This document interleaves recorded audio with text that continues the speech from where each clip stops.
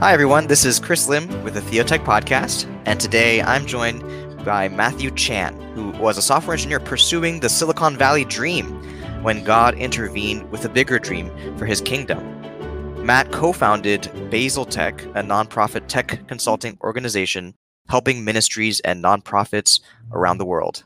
Matt, welcome to the show. Hey, it's good to be here. Matt, can you share with our audience just the story behind how God could call you to leave behind, the Silicon Valley dream to pursue this thing, and what that looked like, what the struggles you had were, and how you overcame them? Yeah, maybe a little bit of background. I'm here in San Francisco, born and raised here.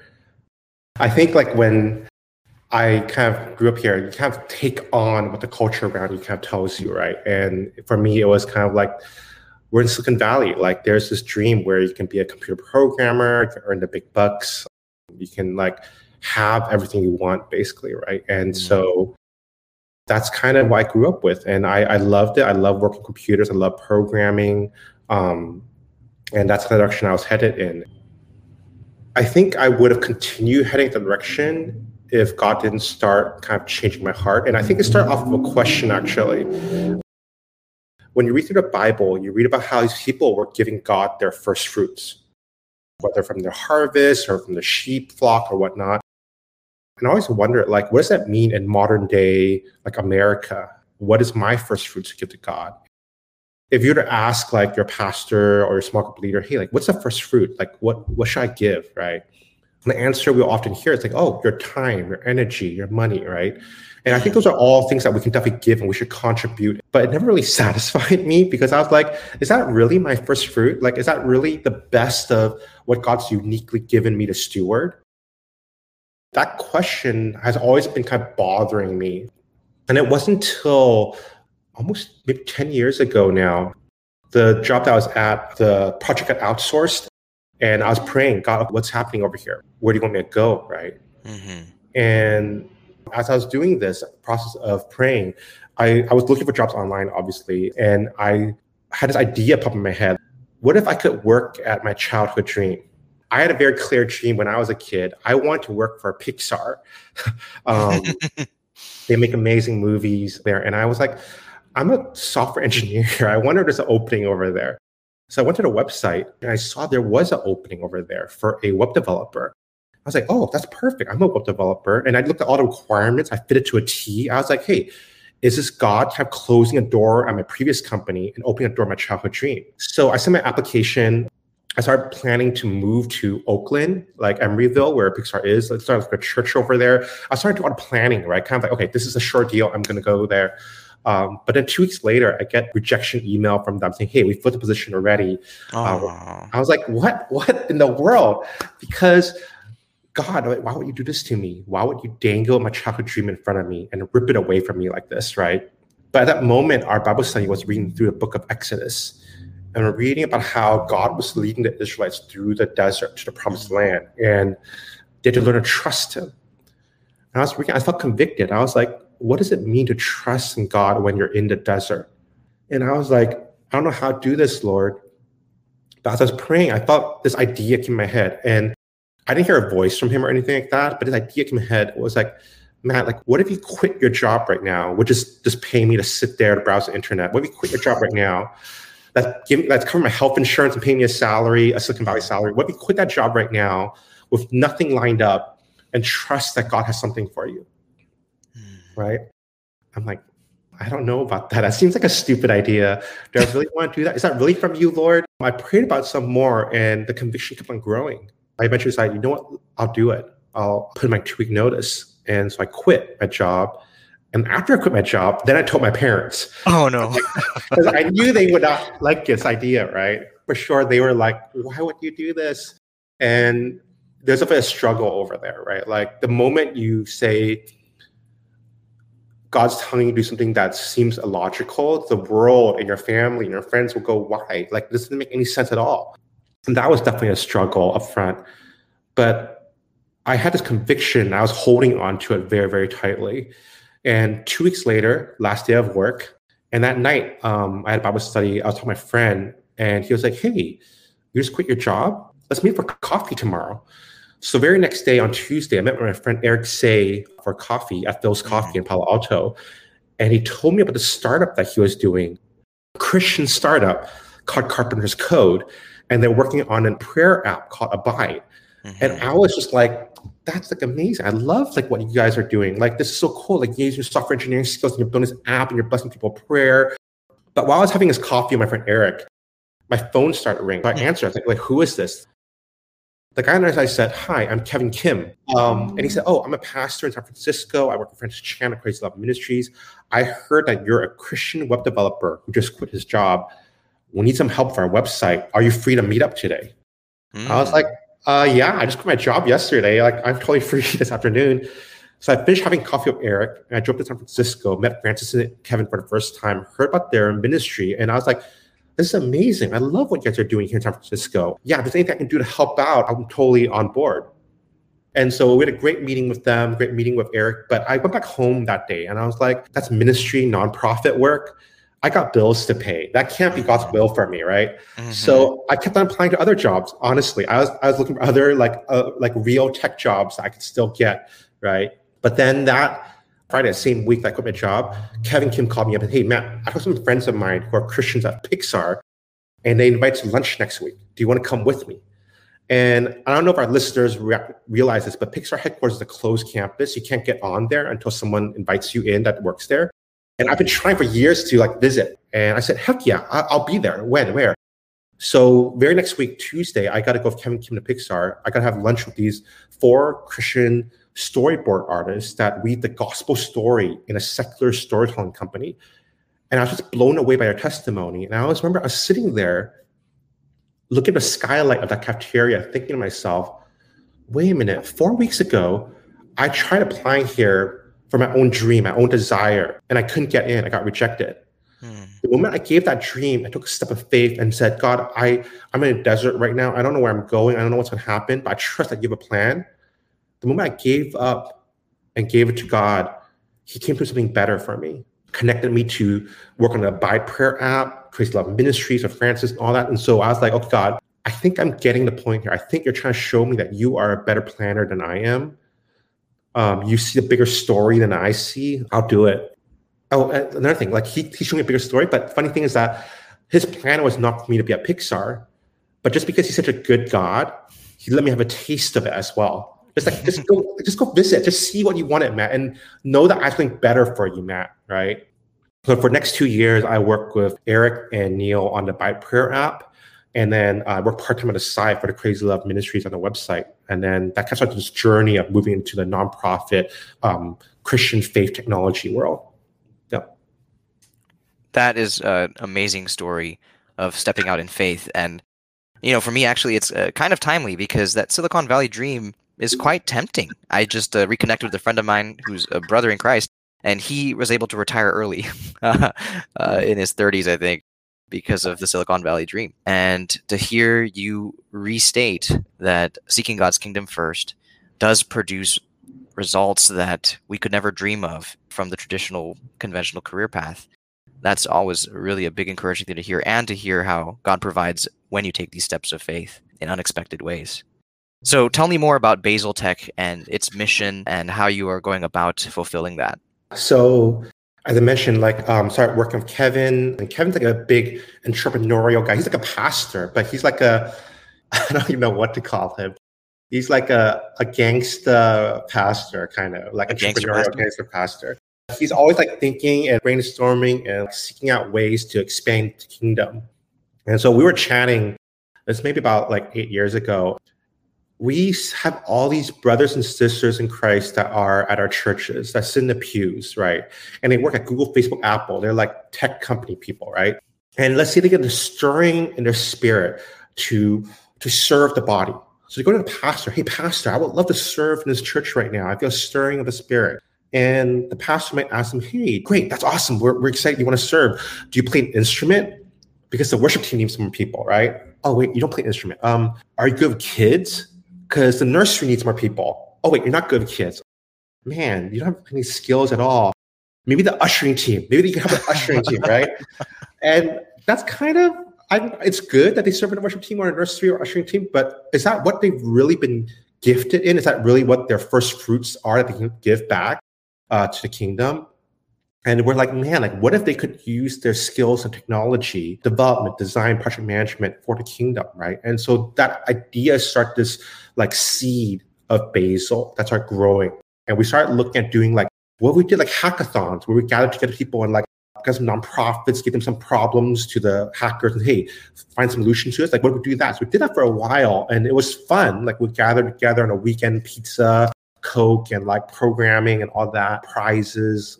But after a while, we saw that didn't quite work. Like people's engagement started decreasing every year we did these hackathons. And we were asking our friends like, hey, why aren't you coming to our hackathons anymore, right?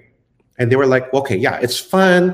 We come on this weekend, we do these things, we solve these problems. But honestly, every time we do these hackathons, a week or two afterwards, the project I worked on, like crazy hours in the weekend, it dies.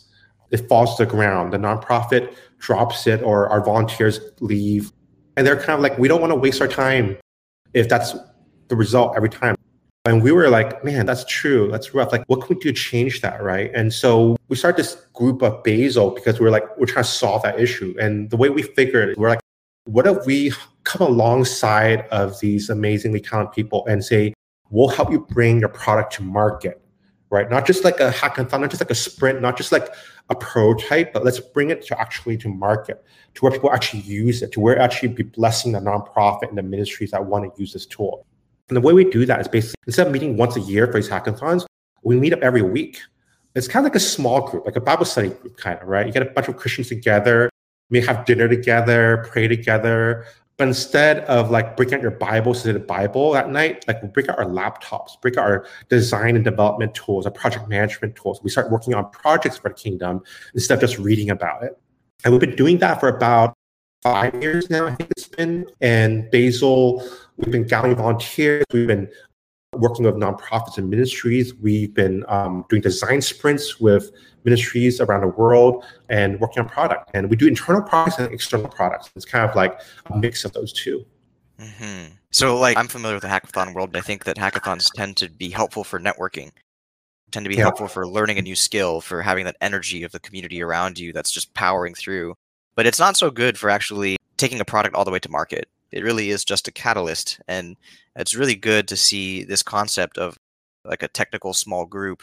You guys have given birth to that, I think, in a way that's been sustainable. I know collaborating with the Eric from Seattle, who's part of Basil Tech, that I've interviewed before, he helped host Code for the Kingdom last year, that tempo of a weekly gathering of believers who have jobs in the industry. So they're not following your path in this case, but they have this opportunity to use their gifts to build up their skills and to work on a project together that they believe will make a difference for God's kingdom. I've seen that to be really, really effective and sustainable for building community. And also, I think it's a model that many churches could adopt because it's basically saying, guys, don't fix your small group curriculum to only be, okay, here's some questions about the sermon and here's like a book that you guys are going to read together. We can be creative about our small groups to do all kinds of things. It could be music, it could be art, it could be technology and coding and design. And there's no reason that we have to constrain the way that churches do small groups to just this model that was invented probably within the last 50 years. Yeah, and I think we can see some examples of them all, like up there, like for example, Doctors Without Borders, right? Like where there's doctors that are kind of volunteering their time to serving the needy, or IJM, International Justice Mission, where it's basically like a group of lawyers that work the legal system to stop slavery. Like, how about all the rest of us, right? We all have like talents and skills that God's given us. Like, how do we actually apply those to the kingdom uniquely the way God's gifted us with, right? And we definitely want to kind of inspire that conversation. And we get people coming to us like, I'm a plumber, right? Like, how do I use my gifts for the kingdom? And we're like, there are definitely opportunities for that. Maybe they can go and like find single moms that can't afford to hire a plumber and go serve them, right? Or like widows or orphans, like whatever skill we have, there's a way to use it. And with technology, the weird thing with technology is that it feels so secular sometimes that people just kind of give up on it. They think that like technology is all like devil worshippers and heathens. There's so many Christians that work in the tech field, and we're working to be salt and light in that area. And so kind of like expanding the vision of what's possible. Can you tell me more about what you just said, though? You said that many people feel like technology is especially secular. Where does that come from? That's a great question. I think maybe part of it is that many technology companies are not openly Christian, for example. Like there are companies out there that are openly Christian, like Hobby Lobby or In and Out, Semi, kind of have like Bible verses on their stuff. But like for tech companies, the general trend has always been like, okay, we're really here just to make money. We're here to like do our products and whatever we're trying to do, right? And there's like no religion that fits into that. There's kind of like this idea that tech companies are not Christian-like. Secondly, therefore, if they're not Christian-like, therefore they must not have any Christians within them. Because the assumption is that if there are Christians in them, then the company will be Christ-like, which I think is not really true. But that's the fallacy that we fall into, right? But I think it's also because maybe for many years before, like Christians were a little bit more quieter and more silent within their tech companies. Yeah. Not really want to stick their head out or to share their faith because HR might lock down on it. They're worried about what people might think, how it might affect their career. But I feel like in recent years, that's kind of opened up a lot more, like kind of bring true self to work kind of thing. I think that the possibilities I'm seeing people sharing their faith at work are increasing. I think the possibilities for people seeing like how Christians are salt and light in their workplaces is increasing. And maybe part of it is people are being emboldened, I feel like, by the Holy Spirit now to share more clearly, hey, I am a Christian and I do work at a tech company and I want to be open about that, right? It's encouraging not just for people in their company, people outside as well, right? And hopefully we'll see more of that. Yeah, I hope so. Because I think that when I've at least thought about the history of technology or the history of Christianity in America and tech companies, is that we know that even some of the founding fathers of computer science, like Donald Knuth, he is a Christian. He was open about it in the sense that he even published a book called 3:16 that looks at every single chapter 3, verse 16 of every book in the Bible that has it, and has a little bit of commentary on it. I know that we have like Pat Gelsinger, who recently became the CEO of Intel, who's pretty open about his faith and does transforming the Bay for Christ and things like that. So we know that the presence is there. And like you said, there's a shift. I think that when Christianity was the dominant culture, people felt like they needed to kind of maybe hold back and hide it more because it was something that they didn't want to have to be a bully and impose on others. And so that kind of approach doesn't really work anyway. And now that Christianity is kind of becoming secondary, we're in a somewhat of a post-Christian society. Some people are afraid like, oh, we're losing power. But others are also stepping up in that, oh, we can be more authentic now. Now we can be a humble witness. We just say, hey, I'm motivated by my faith in Christ to do this. And this is why I do what I do in my work. This is the difference that I believe it makes for God's kingdom. And I'm just a witness. I'm not the one in charge forcing everyone to become Christian. I'm a humble guy who just loves to do his work and is going to, talk about who Jesus is and through this work. And I think that that's something that actually could be more effective in evangelism and connecting with others. And it fits what you said with companies that claim at least that they want to enable their employees to bring their whole selves to work.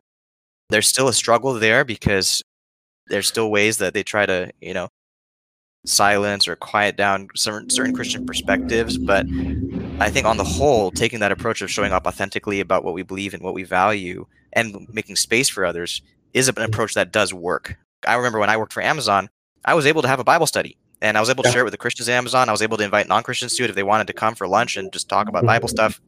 It was totally fine. And we had the Theotech discussion group there. And I was so surprised because I came from Campus Crusade. It's called Crew Today, where that's what you did on college campuses. So I think I had already had to overcome the fear of like, oh, it's weird to talk about Jesus with people out of the blue. But because of that training, I think it was actually not that bad to start it inside Amazon in a humble way. Just saying, I care about the theology of technology. If you care about it too, come, we'll just chat. And it actually, I think, worked. People came. We had, at one point, 20 people came in person, and then we had all the email lists. We got emails from people all around the world who worked for Amazon who were so encouraged that we even met together. I shared the notes from our discussions. It was work, but it was really worthwhile to form that kind of community in a company like Amazon. Yeah, and I think like that's one of those things where it can feel very lonely, I think, for Christians in tech companies sometimes. No one's speaking up. In the moment one person at least speaks up, then suddenly they are not alone anymore. And I think it's such a blessing from the Lord that He allowed these groups to form and to grow. And I'm definitely praying like that those continue to grow.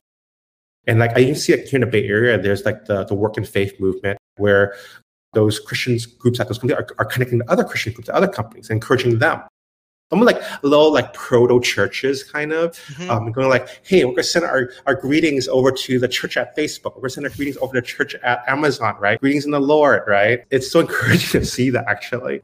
That's the new society and new culture that we're in. And actually, it reminds me, even though there are some people who believe big tech is out to get Christians in a very serious way, and it might be partially true that there's bias there.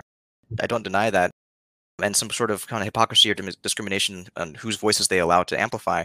But I think of Daniel in the Babylonian Empire. The Babylonian Empire was not morally good, even though it was an instrument of God to bring about God's will. God would use Christians in places of power, within power structures that may not be the kingdom of God, but God uses them to bring about the kingdom of God and to bear witness to the kingdom of God. I just hope that if in our audience, even if you guys know Christians who might be really scared and concerned about big tech and things like that, one of the best things you could do is pray for the Christians that God has already sent there. Because those Christians are not your enemy. You might disagree about certain things, but pray that they can use their influence to bring about transformation in these companies. Yeah, that's so true. Like, I love that you're bringing up like the power of prayer. Like, what is it that we're fighting against? We're not fighting against logic. We're not fighting against how people feel even necessarily, but we're fighting against the force of darkness over here, right? And what are tools that apply against that? Like prayer, for sure. Maybe it's true that for many years, we, the global church, maybe we have not been praying for these tech companies in a way because we're afraid of them, because we don't like them.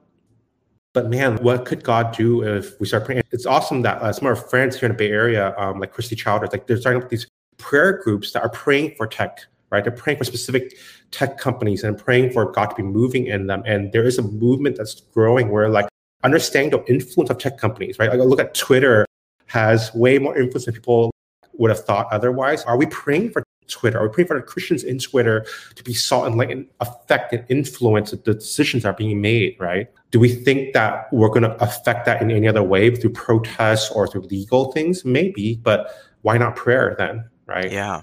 And just to be clear, people who want to check it out, there are 2 different Pray for Tech domains because Theotech did one too, and I know Christy did one. So there's prayfortech.org, which I believe is Theotech's version of that, and then prayfortech.com, I think, which is Christy's. But at this point, no need for competition, no need for trademark infringement or whatever, even though we were first, haha.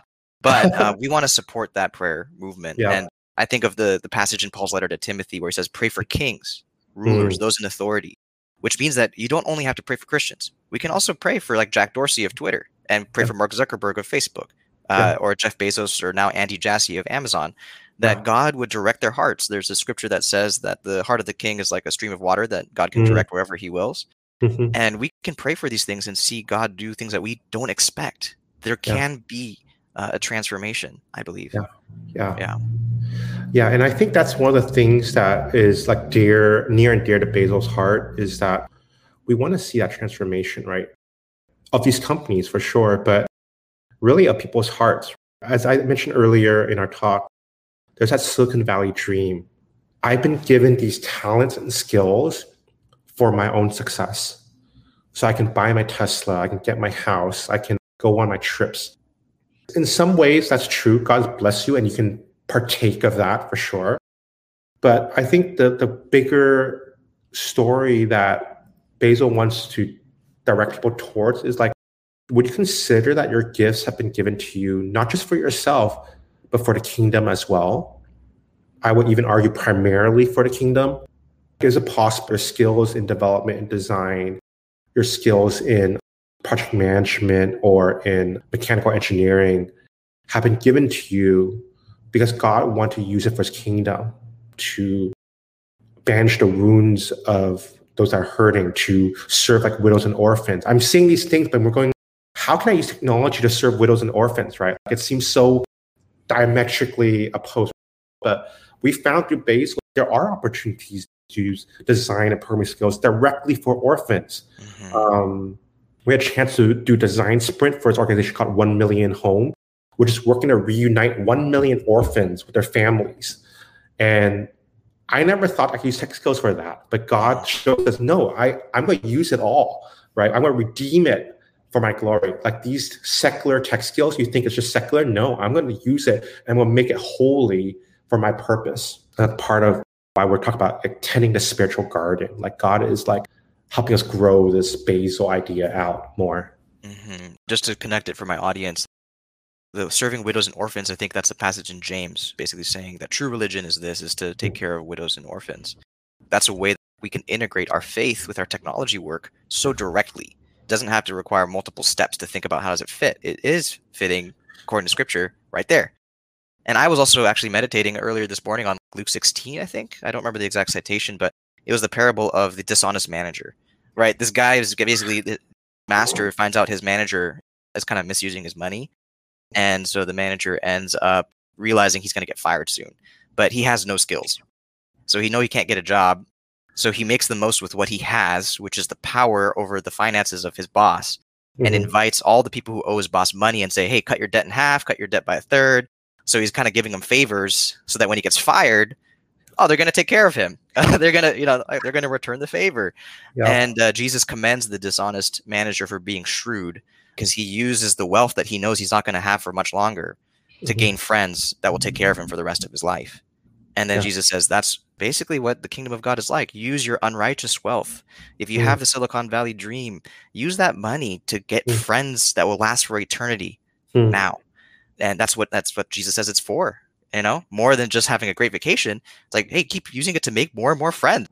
It sounds kind of distinct from big tech scale, 1 billion users kind of thing. And yet that is what we gain through using our tech skills for the gospel, is we get these eternal friendships that are going to enrich our lives and welcome us into our eternal dwelling. Yeah, that's good. I would like to contrast that with the other parable that Jesus told of the master and the talents, where he gave one servant 5 talents, 2 talents, and 1 talent. I was meditating on that recently, and I realized when the master gave those talents to the servants, he didn't actually have to give it to them. He could just put it in a bank himself. He could just invest it himself, but he gave it to the servants because he expected them to actually do something with it, to use it, to grow it, to invest it, to show that how much he trusted them. But for that servant that buried that 1 talent, he completely missed that. He's like, my master does not want me to do anything with this. My master is worried about losing this.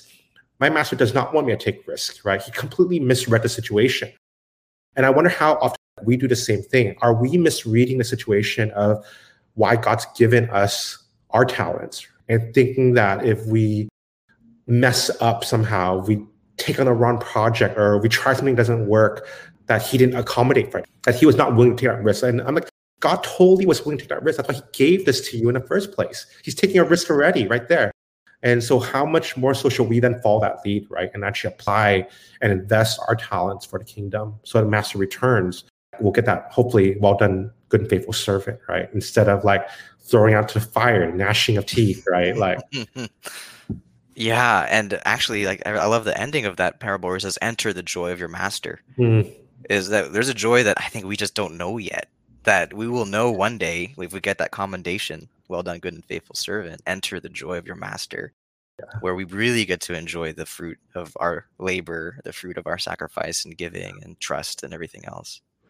Yeah, that's actually kind of funny, because I feel like when I was working in the tech industry, and I love the tech industry, I love having non-Christian coworkers, because working in a ministry now, it's definitely very different. And one thing I appreciate most when I was working in the tech industry was how the stuff that we did affected a lot of people.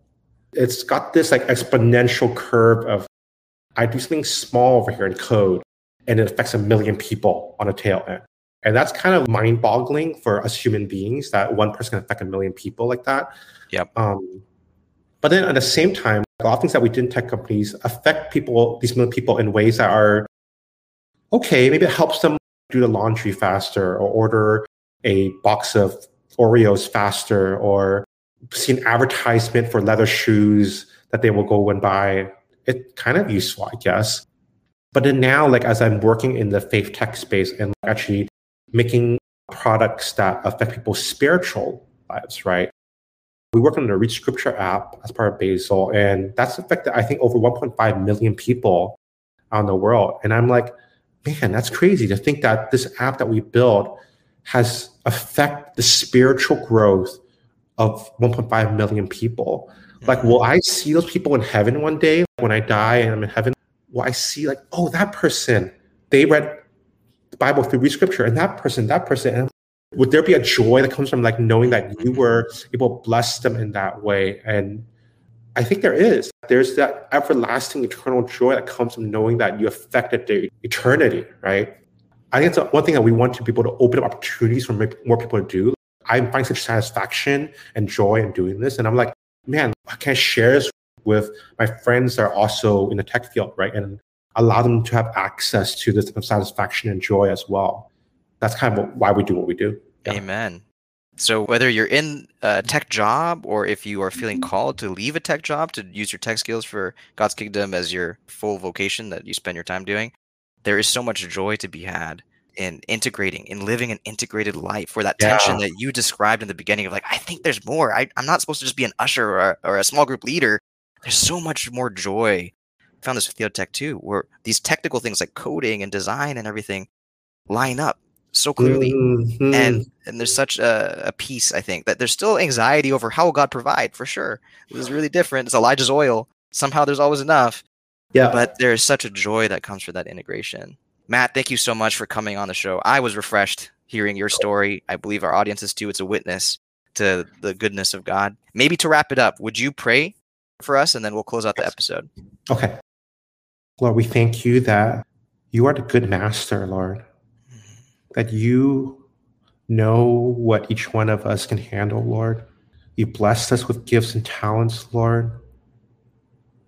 And you've asked us, Lord, to invest those talents, Lord, to show that we understand what we're saying, Lord. Help us to be good stewards, Lord. Like if there's areas where we've neglected what you've called us to do, Lord, we pray you would challenge us, Lord, that you would open our eyes to the possibility. Would you not help us to do it out of dread? We don't want to do it out of like duty or dread, Lord, but we want to do it with a joyful heart, Lord.